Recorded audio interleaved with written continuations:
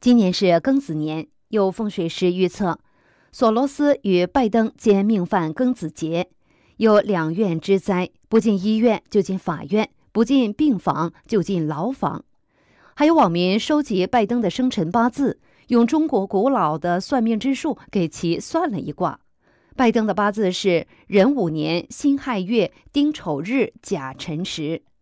预测到了12月8号，美国大选结果将受到法律认证，各州的重新点票与诉讼挑战预计都将落下帷幕。12月会有冲动不安的是非之事，而拜登在那时气数已尽。现年90岁高龄的亿万富翁索罗斯是美国极左翼团体的主要资助人。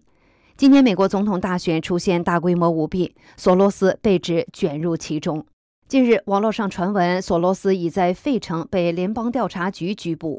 根据最近在宾夕法尼亚西区提起的起诉书，索罗斯在美国大选之前犯下了一系列严重罪行，包括电汇欺诈、身份盗窃和计算机损坏。传闻称，联邦调查局目前正在对索罗斯进行讯问，一旦知道索罗斯干预选举的全部行动，起诉书可能会进行更新。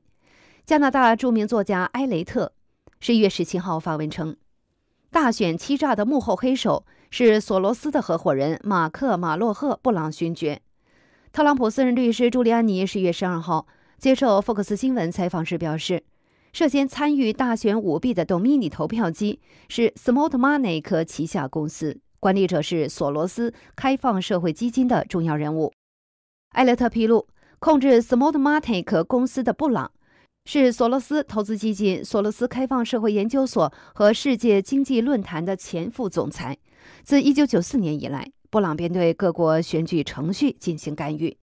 11月16号，特朗普团队大律师伍德在 Newsmax 电话采访中谈及大选舞弊与中共和索罗斯有关联时，电话突然断线。Newsmax 事后声明，并非电视台主动切断，而是伍德一方断线了。伍德也在推特回应说，自己正准备抛出一个真相炸弹时，电话突然断线。他认为可能是电话服务遭到干预。有网民表示，出现这些异常现象，说明我们离真相很近了，暗示可能有人借此阻止真相曝光。Domini 投票系统公司总部设在加拿大多伦多，总经理是一个叫黄安迪的中国人。Domini 公司跟中共、奥巴马、佩洛西、克林顿基金会、索罗斯这些人都有关联。虽然索罗斯被捕的消息尚未得到证实，但外界认为这可能并非空穴来风。美国大选的黑色行动，前英国大律师迈克尔·史林普顿近日在美国今日退伍兵网站上发表文章，这是一场盗窃。文中揭露了11月3号大选日及之后发生的操纵投票事件。文章披露，早在11月6号，英国军情六处就已接获资料，证实本届美国大选确实是一场窃选。由中央情报局 CIA 在德国法兰克福操控，并且欧盟和中共都知道这个黑色行动。史林普顿在文中写道，我相信是 CIA 的人物 B 协调参与了这次黑色行动，为的是将选举果实送给中国的乔拜登。拜登已经从中国领工资好几年了，当然 CIA 的行动是在法兰克福操作的。史林普顿还透露，他曾联系过特朗普私人律师朱利安尼。他说，一旦朱利安尼看到军情六处的档案，游戏可能就会结束。史林普顿在文章特别强调，乔拜登不是当选总统，自己宣布是总统和被选举团宣布是总统，这是不同的。非常可悲的是，这是美国历史上最腐败的总统选举。目前特朗普团队的法律诉讼正在全速推进，特朗普表示有信心赢得胜利。法律团队1月24号对外宣布，宾夕法尼亚州、亚利桑那州和密歇根州的州议会将就2020大选举行公开听证会，以恢复人们对选举诚信的信心。届时，选举舞弊的证人及证据将在听证会上披露。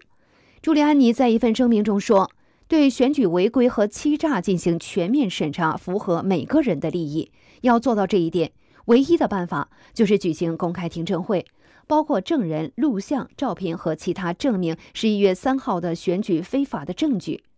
拜登高兴太早，乔州逾20万选票被控违规。美国大选存在大量舞弊欺诈行为，美国总统特朗普团队已向多州发起大量诉讼。而当地时间11月25号，美国一个保守派法律组织提起诉讼，认为乔治亚州可能有逾20万张选票被非法计算或未被计算，这足以推翻拜登在乔州的选举结果。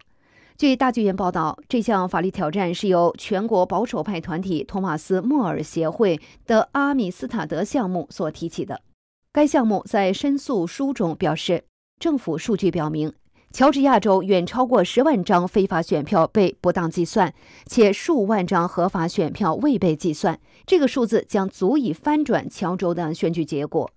阿米斯塔德项目负责人菲尔克莱恩表示，州和地方选举官员的系统性失职是因为接受了脸书 Facebook 创始人马克·扎克伯格的大量资金所致。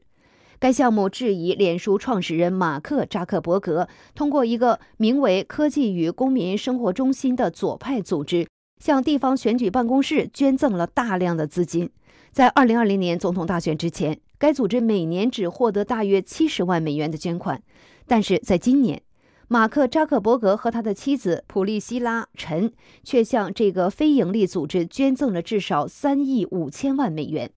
这笔钱随后将拨给了当地的选举办公室。美国大选拜登阵营舞弊丑闻陆续曝光，美国总统特朗普团队已在多州发起诉讼，官司将打到最高法院。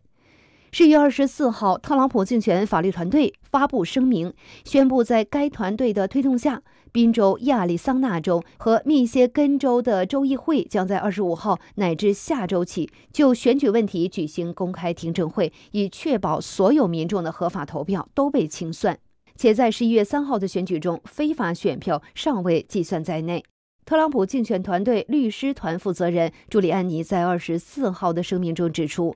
公开听证会将提供证人录像带、图片和其他自11月3号选举以来的违法证据。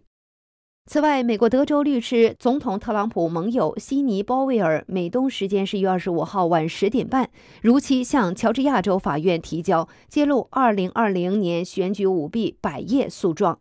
他在社交媒体推特上发文说：“朋友，你搞错了，去读读我们今晚提交的乔治亚州诉讼和附录。美国监狱关押的绝大部分犯人的被控证据都不如我们本次控告的。”